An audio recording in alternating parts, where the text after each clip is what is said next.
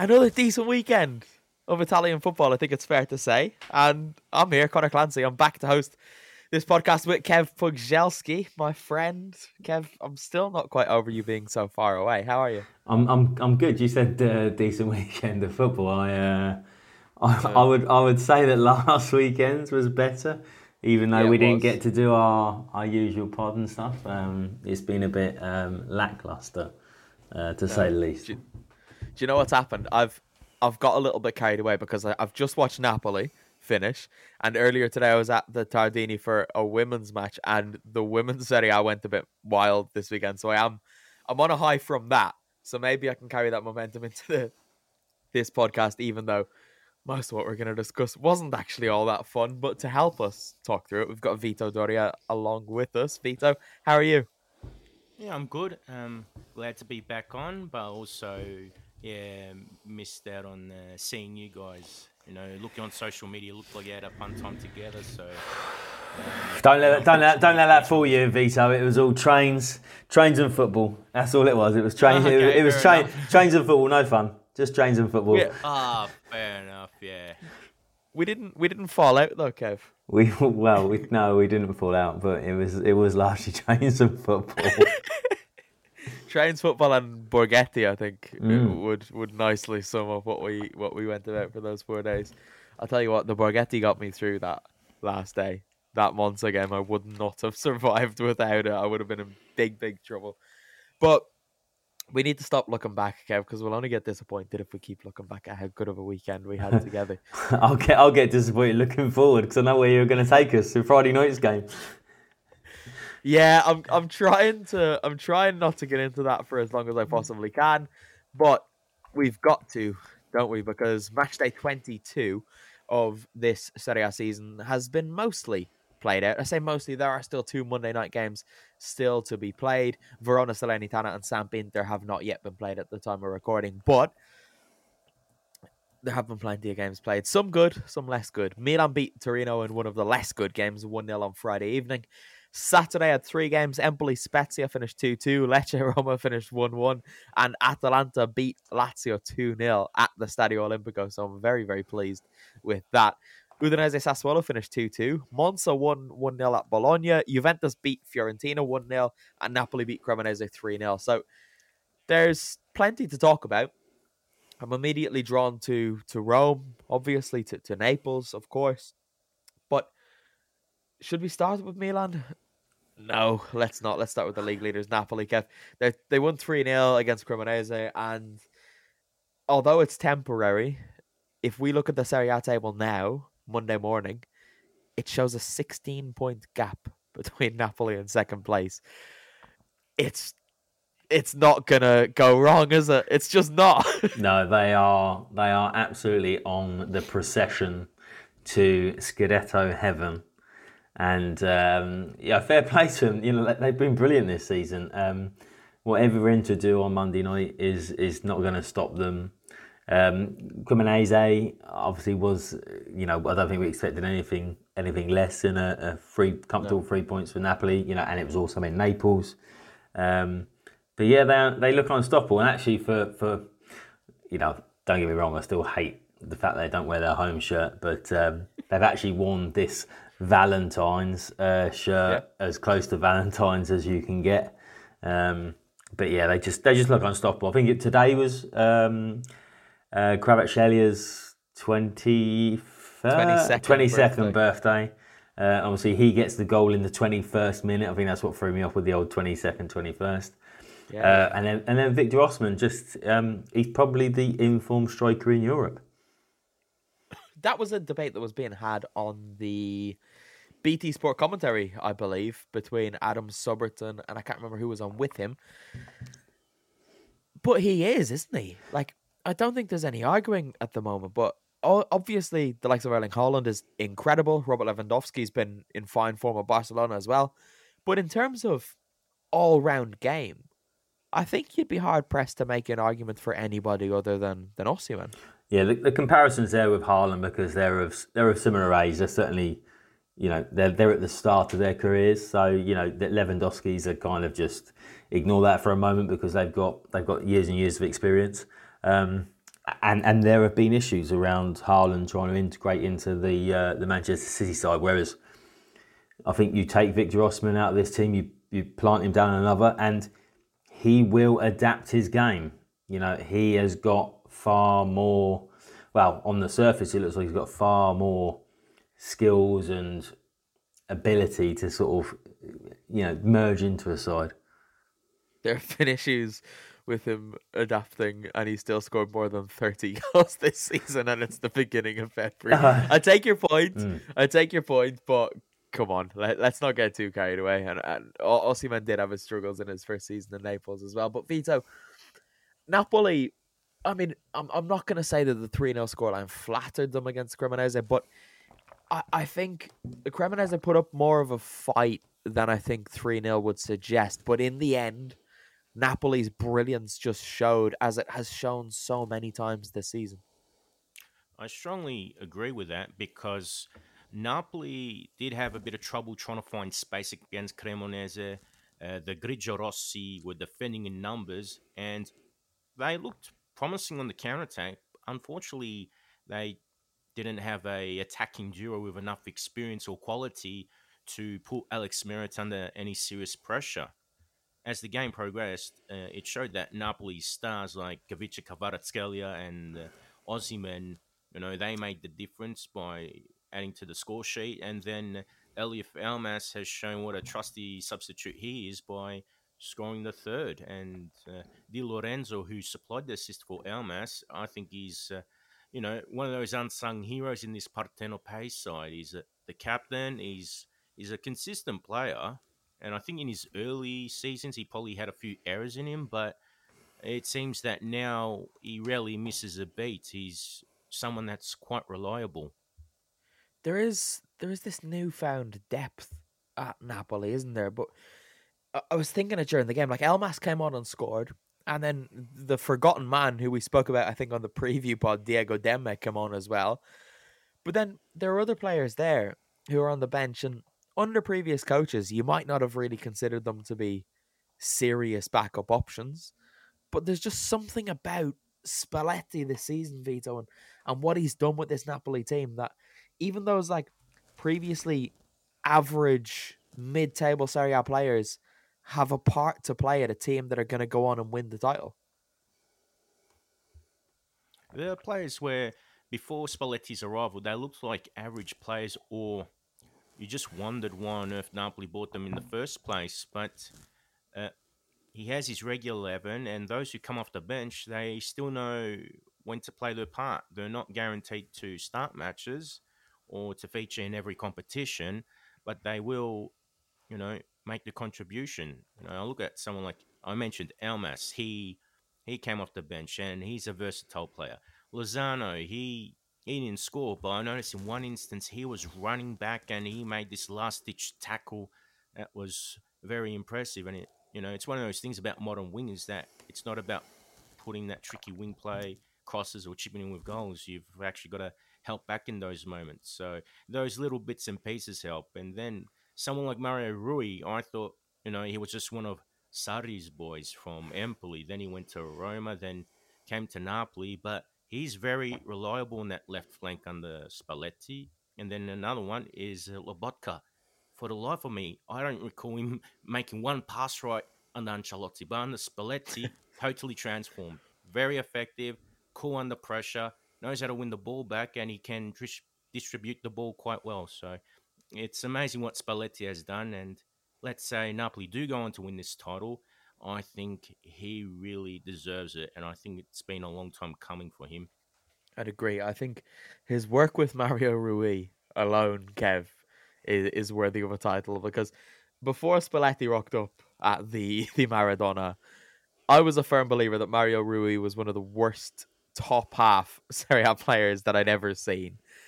And now he's just like Mr. Consistent. He's always delivering that standard level of performance for Napoli this season that you need. You need players like this season's version of Mario Rui if you're going to win a title. And I just think his transformation is remarkable. Yeah, absolutely. I was a bit, if this is the right phrase, I was a big non-fan of Mario Rui. Yeah, we were haters, Kev. Yeah, I think. that's it. The hater. Yeah, I thought he was absolutely terrible. Subpar for a Serie A footballer. Subpar for a elite level footballer. But I suppose it does the team a disservice to say he's playing above his level. He's kind of found his role within this team, and maybe because often you start hating on players because they do things that are maybe outside their comfort zone. They're doing too much. They make obvious mistakes, and maybe he's just found a sort of position where he knows what he needs to do, not go over that line. Unless unless he really, really has to. It was last week. I'm trying to think who they were playing last week. Maybe a week before, but he did. It might have been Napoli actually, where he sort of switched the ball for the Osman equaliser. I actually might have flipped it in for the Osman first goal, but yeah, he's won me over slightly. But I'm convinced he's going to go back to his level next season when they're no longer sort of chasing the title. You used a couple of words in there saying over that line, which made me laugh because tonight he did one of the oddest things I've seen a footballer do, and I'm gonna stop short of saying on the pitch because it actually wasn't on the pitch, but him and Charles Pickle, yeah, damn right, I'm only bringing this up to say his name. Mm-hmm. Him and Charles Pickle were battling for the ball as it went over the line, and then it was about, this isn't an exaggeration, about 4 yards over the line, and Charles Pickle goes to kick it to the goalkeeper, whoever's end it was at to take the goal kick, and the ball is gone. Right, it's dead. The game is stopped, and Mario Rui goes to block it. The ball's so far gone, and then he ends up catching Pickle like on his upper shin, and I thought you could get a booking for that, or maybe even a red if that happened on the pitch. You've gotten away with one there, Mario, and I just thought it was absolutely brain dead. We can all get carried away. You thought that last week at Cremonense Lecce, you thought that somebody handballed the ball, but it had actually gone out of play because you couldn't see the is it a byline still along the side of the pitch? The sideline. I was not alone in that because our seats were very oddly placed where we couldn't see the sideline, and we thought the pitch was a lot wider than it was because a couple of other people also reacted, Kev, so it wasn't just me. I found your reaction funny, so I'm living on it. Okay, fair enough. Kev, if I were to ask you where is Pierluigi Golini, would you be able to tell me? What, Pierluigi Golini or Collini? Golini, the ex-Atalanta goalkeeper who was with Fiorentina for the first half of this season. Well, you're now going to tell me who's Cremonense. Cremonese? The other one. He's at Lecce. No, he was on the bench. He's with Napoli. Oh, he's with Napoli, wow. When did that happen? Oh, it's beyond me. I don't recall that happening. He's going to rock up and get a Serie A winner's medal, which feels... I don't like that. That does depend on the Serie A rules around getting a medal, because I know in the Premier League it's 8 games. No, it's 5 games actually. I dropped it at half. I don't think it is that any. I thought they just gave clubs medals now and the clubs dish them out as they please. In the UK it's 5. It's 5 appearances, but the winning club can purchase additional medals if they see fit. There you go. Thanks, Kev. Yeah. Vito, Atalanta are back. Atalanta went and beat Lazio 2-0 in the capital. I sent our friend Alistair McKenzie a really nice message on full time here, but Atalanta looked excellent. They did indeed. I thought that the first half performance was better than in the second one. I thought that it was more about limiting Lazio's spaces. But in the first half, I thought that Ladea did more than enough damage, and it was only Provedel in the Bianco Celesti goal that was really preventing Atalanta from winning by more than the 2 goals. And that goal by Zappacosta, that was something special. To say I screamed when that goal went in, Vito. Oh my God. There have only been a few times living in this apartment where I know I've annoyed the neighbours, and I was there for one of them. I think, yeah. I think I can count three. One was the other evening. One was when Duvan Zapata scored at the San Siro as Atalanta beat Milan 3-0. And the other was a goal against Juventus in a match that I can't quite remember. I think it might have been the Coppa final that Atalanta went on to lose. But this was one of those nights. I lost my mind. And then Burnsley sent me a message to say, I made a noise when that went in. His noise was very different to mine. But Kev, I was moaning for much of the Sassuolo Atalanta game to both you and Burnsy about Matteo Ruggeri and how I missed Davide Zappacosta because his return would mean that Ruggeri would never play again. Um, Zappacosta returned, played where Ruggeri might have, and did that. He was brilliant as well on his return. Yeah, well, I think when we were all at Sassuolo Atalanta last week, we've kind of forgotten that Zappacosta was still there. He kind of rolled up to that strike, and as Vito said, put it probably as far in the corner as possible. Atalanta were just, I know a certain Clancy that moaned that one of us, if not both of us, had suggested that they would lose 3-1 to Lazio this weekend. But I watched a fair bit of Atalanta, nowhere near as much as you and others, but they just absolutely took. Yeah, they played the game perfectly. They were high in the press. They were energetic in the press. They took their chances. Højlund really probably could have had a couple of more goals. But somebody said the luck or something of going in for that second goal, but it wasn't luck. He was breaking his neck, if that's the right turn of phrase, to get to that ball, just to make sure that he was in the position to sort of tap that last strike in. And they're fully in the race for Champions League qualification.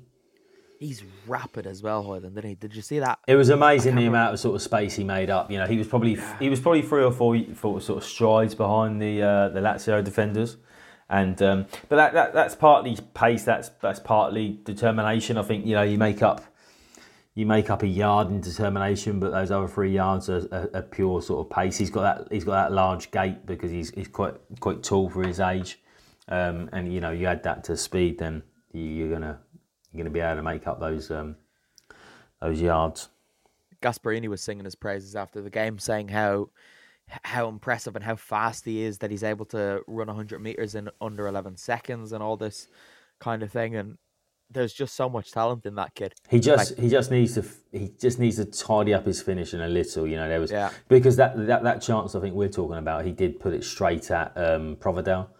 And it wasn't even composure, just a little bit more accuracy, or maybe just trying a different finish, dinking it over him, which at 1-0 you can possibly try.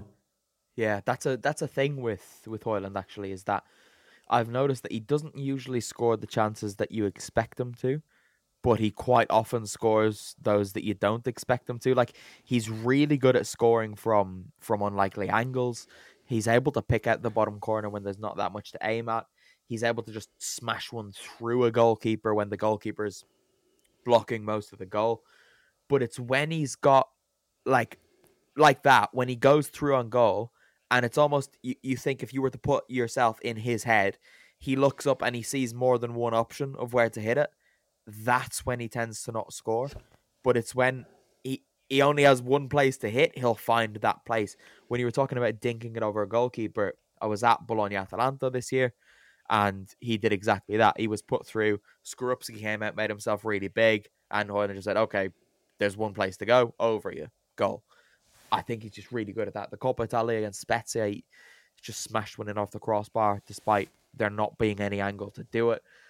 A really talented player, and I do think there's still so much more improving that he can do, which just makes him a really exciting watch between now and the end of the season. And who knows where he'll be next season? You'd imagine it will still be Atalanta, and it'll probably take another season's like impressing to earn him a move elsewhere. At least I hope so. But Lazio are a funny old team, Vito, aren't they? Like, I really don't know what to make of them. But they went to Bergamo earlier in the season, and they did to Atalanta what Atalanta have now done to them. They hammered Milan a couple of weeks ago as well, and now this. It's really weird how inconsistent they are.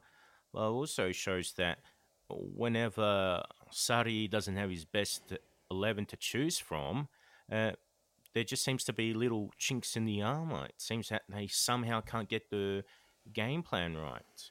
What I also noticed, and this might be a bit controversial, I did see that Immobile was quite limited for space, but also there were times where he probably could have scored a few times. So it makes me wonder that although he's dealt with injuries, Lazio have actually looked good with Felipe Anderson operating as his false nine. So uh, will they keep trusting Immobile because of what he's done for the last 5 or 6 years, or would it be time to consider that in the long term, that maybe Felipe Anderson as the false nine is the main plan to go to, and that might actually help the team as a whole?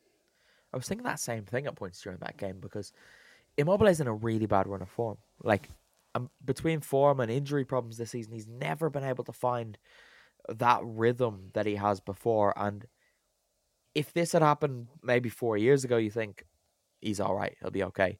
He's 32 now, isn't he? So there's there is that concern that the clock is against him. His body's probably starting to work against him a little bit as well.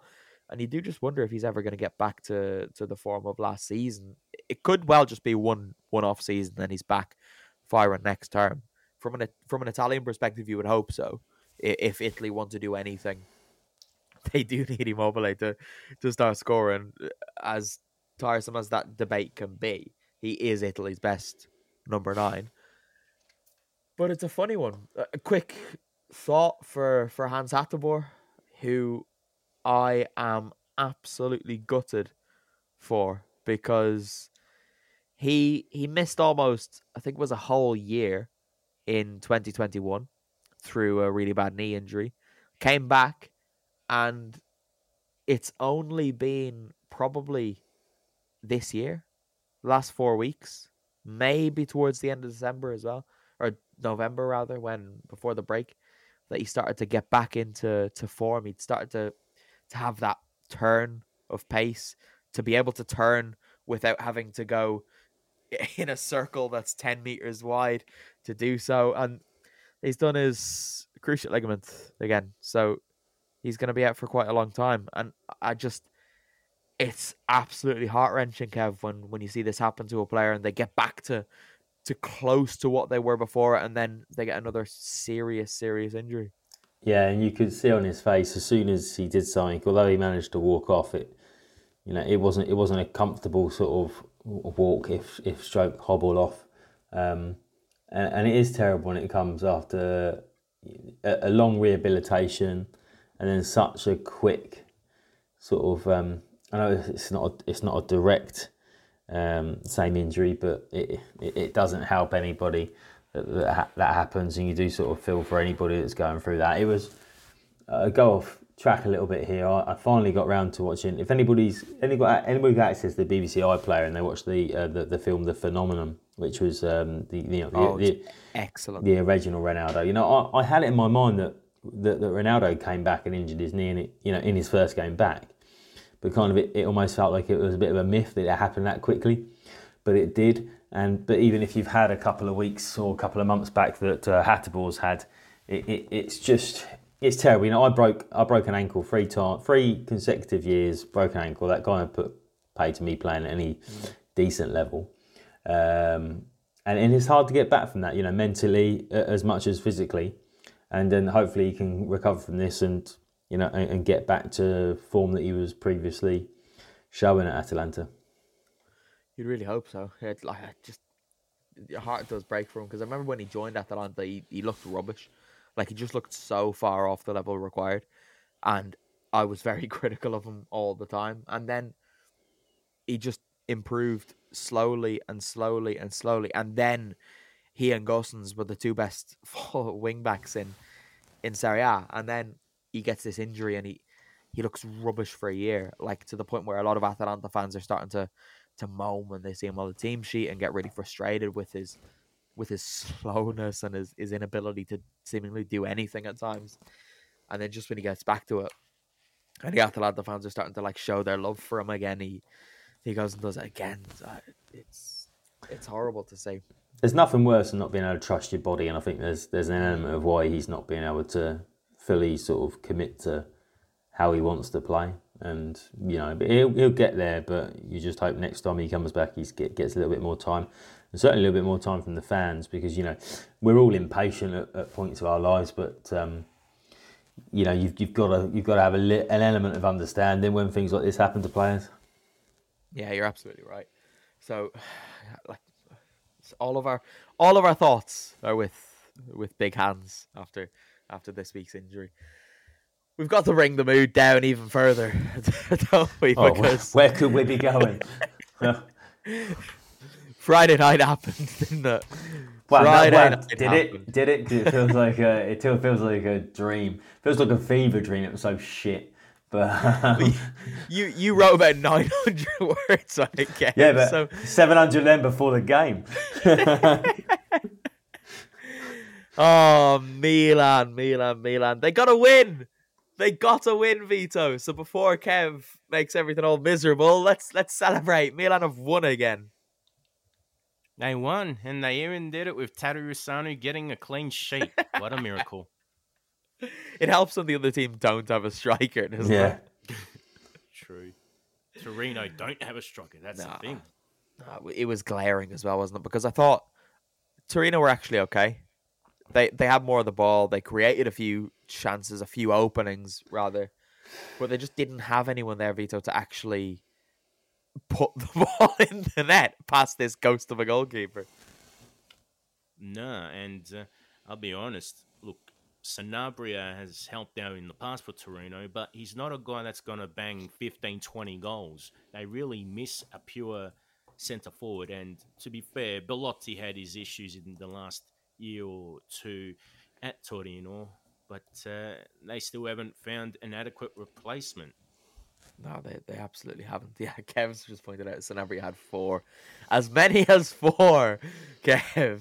4 chances. It was awful. Bellotti would have put one of them away. It was. But we'll talk about Milan, shall we? Because they won, but they were bad, weren't they? Like, they were really bad. I'd find it difficult to celebrate that if I were a Milan fan, I reckon. Yeah, I was annoyed at the derby that what allegedly, and I say allegedly, was a 3-4-3 formation against Inter was so obviously a 5-4-1 at times. Yeah. And Pioli decided to stick by his guns, continue with the 4-3-3, and you thought, okay, Torino are a couple. I thought they were about 8 points behind them. They weren't on a good run. They just beaten Udinese, but the players looked frightened. Yeah, and it was that was the thing. It was like there's issues when you can see your team, if you're a Milan fan, and their first concern is that not losing the game, particularly against a side like Torino. A team that they even out of form, you're on a par with them, and at times again it just looked like they were 5 at the back. Salamakers was dropping incredibly deep, although Hernandez decided to play like centre forward for most of the game. It felt like the midfield were dropping in there and just making sort of banks and banks of defenders that were unnecessary, because even when Torino got through those 4 chances for Nabria, he didn't take them. And they were passive. They were unbelievably passive for a side that are reigning champions, trying to get back into Champions League qualification places, because they're still not there at the end of the weekend. And it was such a dire game of football. Kev, shut your stupid ass up. Let the fans enjoy the moment. Good Lord. Well, they should do, because they won't win next time. It's like from someone on Twitter. They'll lose against Monza next weekend. They'll probably get turned over against Tottenham in the Champions League on Tuesday. Yeah. The only saving grace there is that they're gonna be lulled into a false sense of security because Tottenham got turned over 4-1 by Leicester this weekend. They look absolutely terrible. Monza could beat them next weekend, couldn't they? Yeah, they Quite could. seriously. They could. Sampdoria, to their credit, when we were there last week, they brought a decent away support. They went at it for a little bit. We'd left before the equaliser, but Sam could have gone away with. Hey, I had to. I had an early flight. But yeah, I can fully see sort of Berlusconi not knowing where to sort of direct his joy if Monza go and turn them over next. 5 p.m. isn't it? 6 p.m. Italian time. I'm gonna say it now, Kev. Milan have Spurs, Monza, and Atalanta as the next 3 games.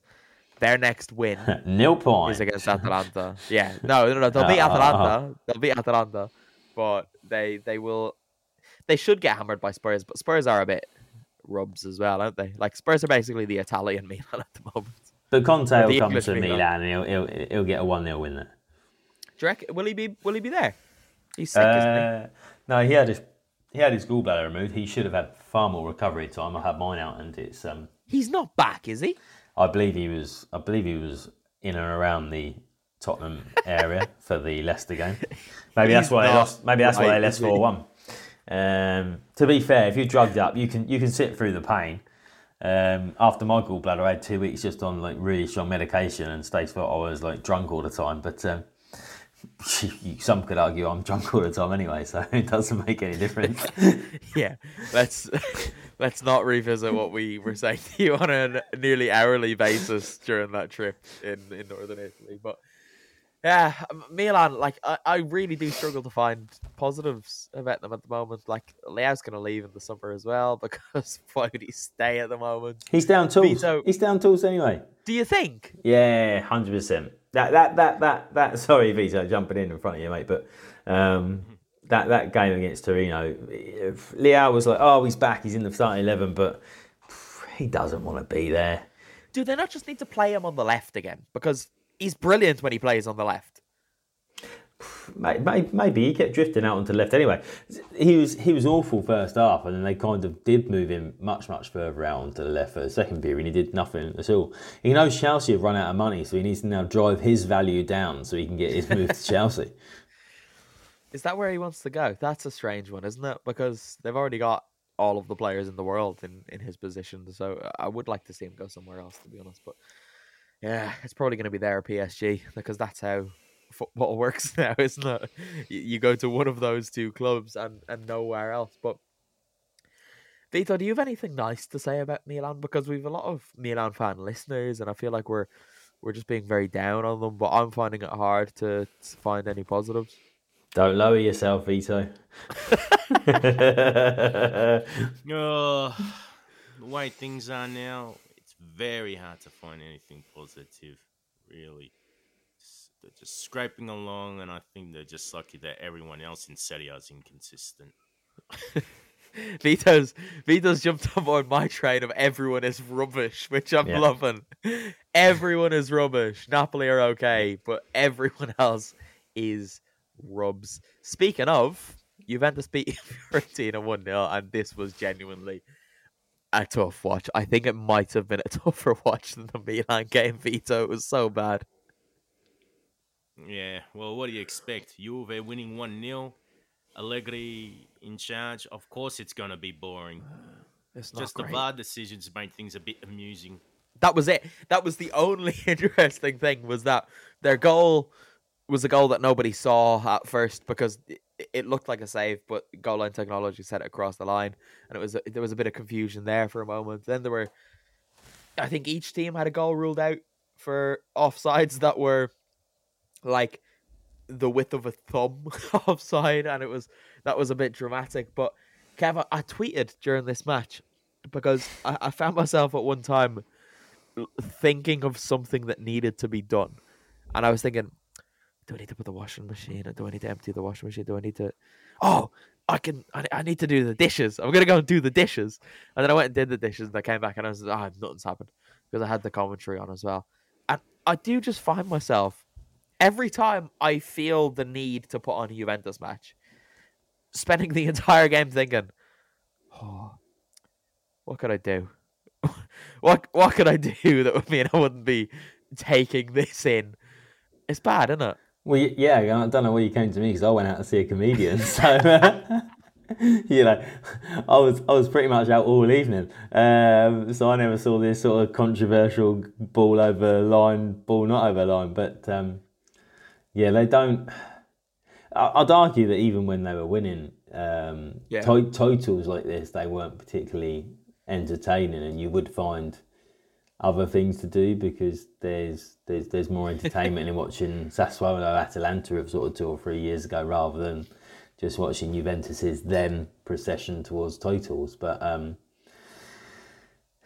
way they are at the moment, they've got to find something to get people watching them. Otherwise, you're gonna, before next weekend's pod, I will dig the figures out for their attendances because they just seem to be dropping and dropping and dropping, and that is not the model. No, but when they're winning, when I went a few years back and probably swore never to go again because it's far too commercial and nightmare to get to and expensive. Yeah. Oh, yeah. Expenses. The worst of all of it. But they're going to drop off, and they need to find some angle that's going to make them worth engaging with. I was thinking that during the game as well because I do always think that when you're watching Serie A, there's a nice little natural soundtrack. The fans, the atmosphere is generally good, Cremonese aside, but generally you can get through the game just listening to what's going on behind the cameras. But Juventus's atmosphere is also really bad. Like it is that like in inverted commas plastic atmosphere, right? It's not great. I don't like it. I might not watch them again this season. I think, have Atalanta played them twice? No, Atalanta have to play them again, so I'll watch that. I'll probably watch the Derby d'Italia, and I'll watch. Do Napoli have them again? I don't know. Napoli, Juve have got Nantes, haven't they, in the Europa League? I see what you're trying to do. I'm not going to allow it, so don't do that again. That's terrible. That is terrible behaviour from you. Given what poor Burnsy had to endure from me the other week, you should not be bringing that to the pod when he's not here to at least enjoy it. But yeah, it's bad. No, Vito, I don't care if you're trying to jump in on that. It's not happening. It's not happening, I'm afraid. I just can't stop laughing. A mispronunciation of Nantes. Thank you. Oh, did Vito. I? Oh, sorry. Lecce Roma 1-1. Kev, we called this on the preview pod. But we didn't call big lad, old hench centre half. Yeah, that's the one. Scoring his goal. It was a little disappointing. Correction. The goal's been taken away from him. Has it? Okay, because it hit about 15 players before it went in. Yeah. But yeah, no, Ewan will be happy. The young man that's not here with us because obviously we weren't sure whether he'd be wearing his Roma shirt or his Lecce hat. But it keeps me in touching distance. Their goals against that, I know we're talking about the goal they conceded. Roma or Lecce? Saturday night, Roma. I think that might sort of edge them. They just if they can win a game just 1-0, I think that's where they're going to pick up a lot of points this year because they're still only conceded 10. No, actually, a goal difference is 10. So they've conceded 19. Third best defence. Yeah, and Mourinho will love that if he sort of sneaks into sort of fourth place this year, just based on how many times they've won games by a solitary goal or even a 1-0 win. What are you saying if for? The top four is Napoli, Inter, Roma, and one other, and I'm not going to say who the other will be because I don't want to jinx it. Lazio will leapfrog Roma before the end. They're not getting the top four, and Milan aren't getting the top four. So no, it's Torino then. There's your top four. There's your top four. Of course, Roma are back in the Champions League. Mourinho's cooking. Kev. European trophy first season, Champions League qualification second season, third season. Sacks third, yeah.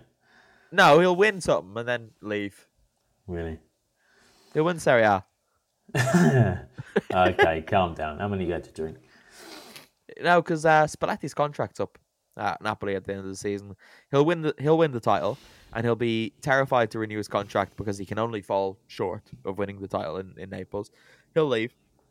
Everyone else is rubbish, as we know.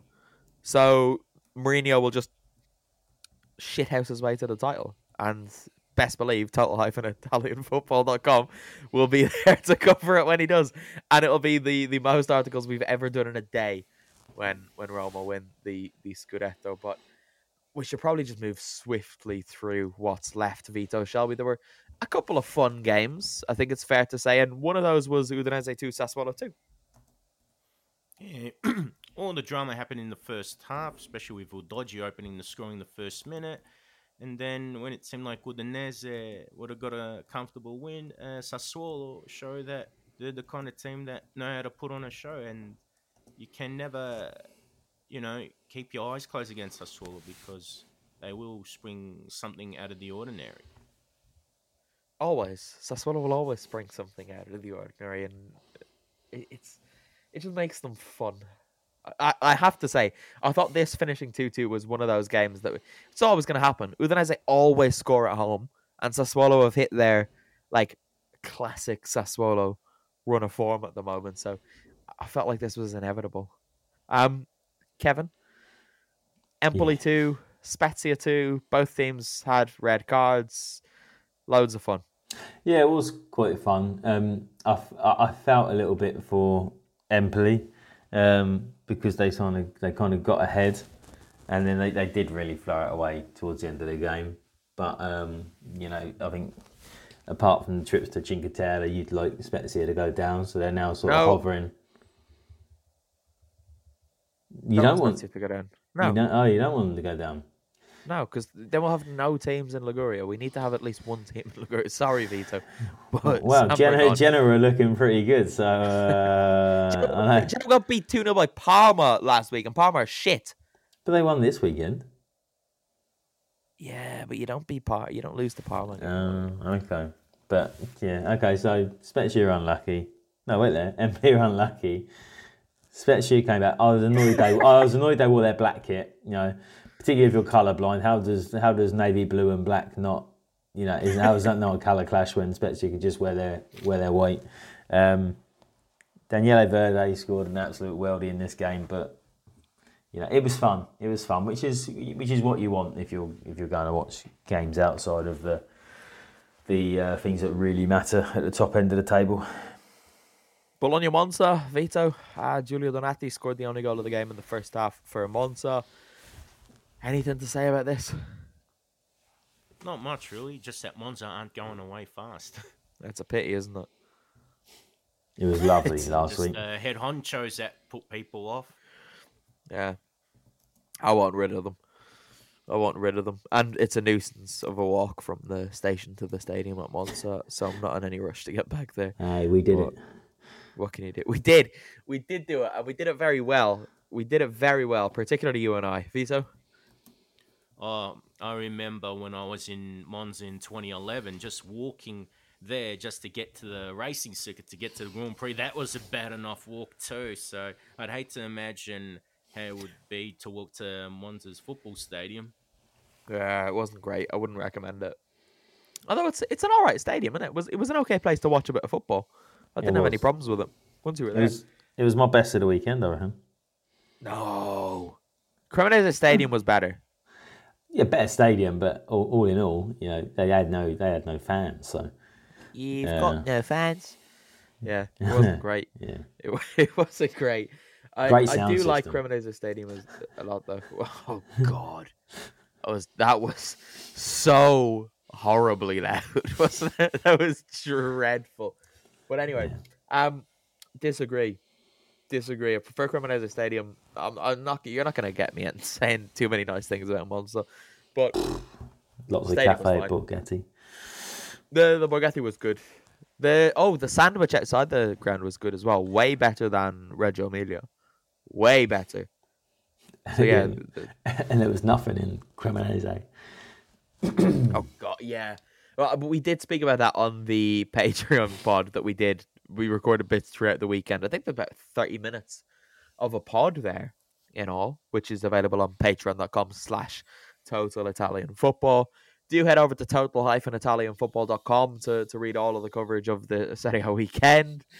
And we will be back with what will we be back to do? I don't know. There will be an article on Inter after their game against Samp on Monday evening. We will be doing the Serie A preview pod ahead of next weekend's games, and there'll be Post the Serie A Champions Femminile League. podcast. Oh no, fuck. I forgot that was back. Right. So you're getting 3 bonus pods a week. We're back at that horrible point of the year where we're doing 3 pods a week and you only have to pay €2 a month to get them. So do that. €2 a month. You're getting a load of extra content. It's more than worth it. So we will speak to you next week. In the meanwhile, it's total-italianfootball.com for all of the things that you need. We'll speak to you soon. Vita, say goodbye. Goodbye. Blind Boy Kev, say goodbye. Ciao, ciao.